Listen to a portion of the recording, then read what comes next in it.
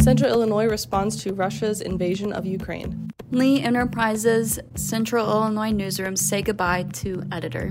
More on these stories. I'm Kelsey Watson-Hour. I'm Sierra Henry. And this is Lee Enterprises Long Story Short. Good evening, everyone. Thank you so much for tuning into this week's episode of Long Story Short, where we recap Central Illinois news from Lee Enterprises journalists.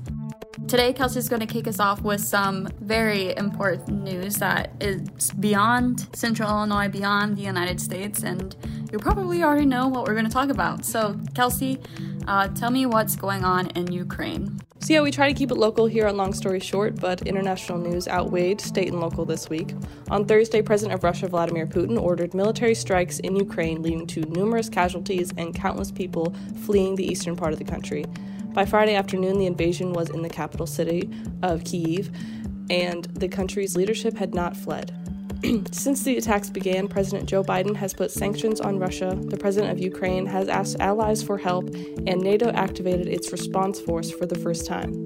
In Central Illinois, our reporters spoke to locals with ties to Ukraine, feeling the effects of the deadly assaults from thousands of miles away. Connor Wood and Brendan Dennison have a story for the Panagraph, and Tony Reed has a story for Herald and Review, so be sure to find those reports at panagraph.com and herald-review.com. And now let's take it back to local government news. Sierra, what's going on in Coles County? A group of concerned citizens are advocating for better conditions at the Coles County Animal Shelter. The Coles County Health and Safety Committee plans to hold a conversation about the animal shelter next month after the group raised a number of concerns about the conditions, such as high euthanasia rates of cats and, quote, unlivable situations for animals due to limited space. The shelter's warden, Julie Dieter, said that 848 cats were brought into the shelter last year, and 501 were euthanized at the owner's request or because of overpopulation at the shelter.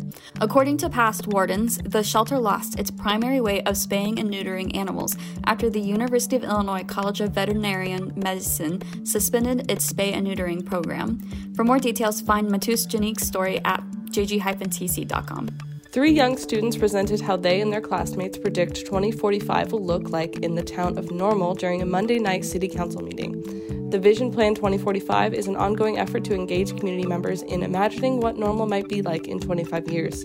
This year, children ages 3 to 5 who participated in programs at the Children's Discovery Museum, through the Parks and Rec Department, and Normal Public Library had the opportunity to give their vision. Ideas range from hover cars and hover bicycles to expanding children's hospitals, solar panels, and even flying shoes. 7-year-old Connor Rome said in 2045, quote, I would like all the homeless people to have a home and have warmth and food and have a place to sleep before we get into all the technology and electronic things like holograms. We heard from 3 really thoughtful kids on Monday night, I'll just say that. To read more about their ideas or for full Normal Town Council coverage, you can find my story at panagraph.com. And now let's go into some business news. Bloomington's iconic Chateau Hotel and Conference Center is debuting its newly refreshed ballroom for recently engaged couples this weekend. The event, which will be held Sunday, is intended to give guests an idea of what it's like to book a full wedding experience at the castle-like venue. People may remember the ballroom for its brown walls and carpet, but they will be pleasantly surprised to see a fresh coat of white and gray paint. The room is also expected to get new carpeting soon, and it has installed a number of new hardware. Other new experiences offered for the wedding package includes an LED dance floor, a photo booth, and new lighted ceiling. For some background on this hotel and everything that it's been through, find my full story at panagraph.com. Now Kelsey's going to take us into health news. A Bloomington woman is raising awareness for potential signs of a heart attack after a close call in December. 2 weeks before her heart attack, Julie Friesch said she was awake most of the night feeling pain in her chest and numbness in her left arm. It wasn't until December 15th she was taken to the hospital where they removed a blockage and put her on a stent.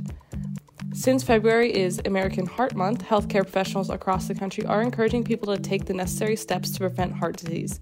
The CDC says heart disease is the #1 cause of death in the United States. To learn more about the signs and how to take precautions against the disease, find Connor Wood's full story at panagraph.com. Coles County residents are organizing a truck convoy in support of 7-year-old Wyatt Yarnell, who was diagnosed with pineoblastoma, a rare brain cancer, in June 2019. Wyatt has recently developed tumors that are lining his brain and spine. There is no cure for his disease, and doctors say that Wyatt only has about 4 months to live. In support and honor of his life, 10 trucks will meet outside his house as a surprise to drive him around Charleston. For more details, find Matus Janik's story at gg-tc.com. And now Kelsey's going to take us into education news. Ever wanted to know how to make the best maple syrup fresh from the tree? Well, the Macon County Conservation District just held its annual maple syrup program at the Rock Springs Nature Center in Decatur to teach people how to find the right tree. Nature Center Manager Alicia Callison gave some helpful hints. To find a maple tree, just look for its red leaves. She also gave a short history lesson about maple syrup making, describing how early settlers would go out into sugar maple groves for extended periods of time to tap trees and collect as much sap as they could. To read all about maple syrup and tapping trees, you can find Matus Janik's story at herald-review.com. And now let's move into some sports news, starting with a column. This week, sports reporter Matt Flatten talked about some of the many life lessons he's learned after becoming a shareholder of the Green Bay Packers. Flatten, whose parents live in Wisconsin, talked about a time when he ran his mouth a little too much, and that's coming from him. You see, Matt's parents are huge Packers fans, and around Thanksgiving, the NFL team was offering up shares of its stock for only the 6th time in franchise history. Matt talks about some initial reactions he had to the team selling off its shares and a surprise he received Christmas morning. This is honestly a really great story, and I don't want to spoil anything, so if you're a Packers fan, I highly suggest checking out Matt's column this week. It's a good one. Illinois Deputy Athletic Director Warren Hood is retiring at the end of April after a 36-year career with the department. Hood was influential in the renovations of Memorial Stadium and directed the renovation of the State Farm Center, including securing the naming rights for the building. At the time, it was the most expensive naming rights deal for a collegiate venue in the country at $60 million. He was also involved in the construction of the Henry Dale and Betty Smith football facility and the track and field and soccer stadium, Demecheron Park. To read more about Hood's legacy and all that he accomplished in his tenure, you can find Illini reporter Andy Kimball's full story at any of our 3 websites, Pantagraph.com, Herald-Review.com, and jg-tc.com. And now let's move into some public safety and courts news. Kimberly A. Burton, the mother of missing 7-month-old Zara V. Walker, was formally charged Friday with concealing the child's death. Burton, 29, of Bloomington, is charged with 2 counts of concealment of death, which are Class 4 felonies. Prosecutors said Burton previously told police and again told a family member during a jail visit that Walker died while falling asleep in her lap. But she didn't call authorities because, quote, she didn't want to deal with that. Burton said she placed Walker in a cemetery near her house, prosecutors said. Walker was reported missing February 13th, a day after Burton was arrested at a store on West Market Street on retail theft charges. To read the full story and our ongoing coverage, find Kate Heather's report at Pantagraph.com. This week marks 6 months since Jelani Day was reported missing, and Carmen Bolden Day, his mom, continues to raise awareness for her son's death, saying her family is still left with no answers. Jelani Day, a 25-year-old Danville man, was reported missing out of Bloomington on August 25th. The next day, his car was found in a hidden wooden area near the Illinois Valley YMCA in Peru, which is a small city an hour north of Illinois State University, where Day was a graduate student studying speech-language pathology. His body was pulled from the Illinois River near Peru on September 4th, and confirmation of his identity was released September 23rd. LaSalle County coroner later determined he had died by drowning, and a medical examiner noted the manner in which he went into the river is currently unknown. Day's family has been adamant that he was murdered and did not go into the river by choice. Bolden Day and her family have gained support from civil rights attorney Ben Crump and the Reverend Jesse Jackson and his nonprofit organization, the Rainbow People United to Serve Humanity Coalition. To read all of our past coverage and to keep up with Day's family's fight for answers, you can find my report at Pantagraph.com. And now let's move into some much-needed community news. Sierra, take it away. Okay, well, I think it's time for a palate cleanser. So before we end today's podcast, we're going to talk about the cutest spider monkey to grace Scoville Zoo. His name is Hank, and he is adorable, even though I really dislike monkeys.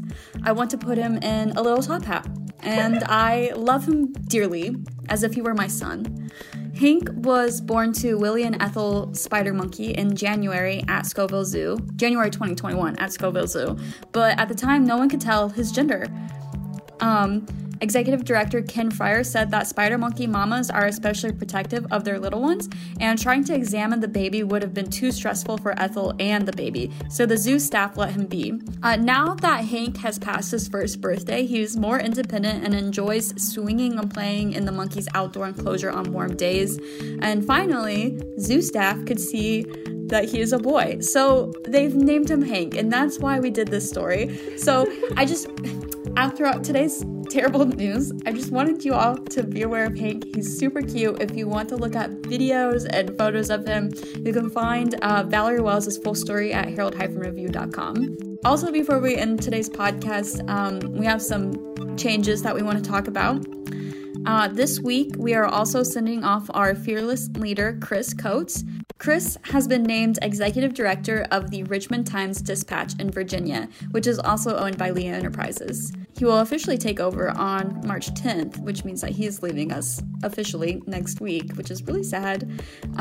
Chris started with Lee Enterprises in St. Louis in 2007 and later was the editor of the Sioux City Journal in Iowa. He was named editor of the Herald and Review in 2017 and later the editor of Central Illinois a year later. In 2020, Chris was named Editor of the Year by the Illinois Press Association. He is also president of the Illinois Associated Press Media's Editors Board. But with Chris's very sad departure, we are welcoming back Allison Petty, who was formerly our editor here in Bloomington. She'll be taking over as Central Illinois editor at the same time as Chris is leaving, also starting a little bit early before her start date because, well, he's leaving. He has to move across the country. But yeah, Allison is an Illinois native, and she's an award-winning reporter and editor who's been nationally recognized for her journalism and her newsroom leadership. She'll oversee news reporting at the Pantograph in Bloomington, Herald and Review in Decatur, and Journal-Gazette, Times Courier in Mattoon and Charleston, and the Woodford County Journal in Eureka. She is the Midwest digital editor for Lee Enterprises, and previously she was a reporter, digital projects editor, and local news editor in Decatur and Bloomington. But like I said, she's been with us a while. She started at the Herald and Review in 2010, so we are excited to have her back with us here locally again, working very closely with our local newsrooms. Yay, Allison. So that's going to do it for us today, folks. As always, if you're enjoying this podcast and our reporting, check us out on Apple Podcasts, Spotify, or Google Podcasts. While you're at it, head on over to pantograph.com, herald-review.com, and jg-tc.com to look up subscription information and consider supporting #local journalism.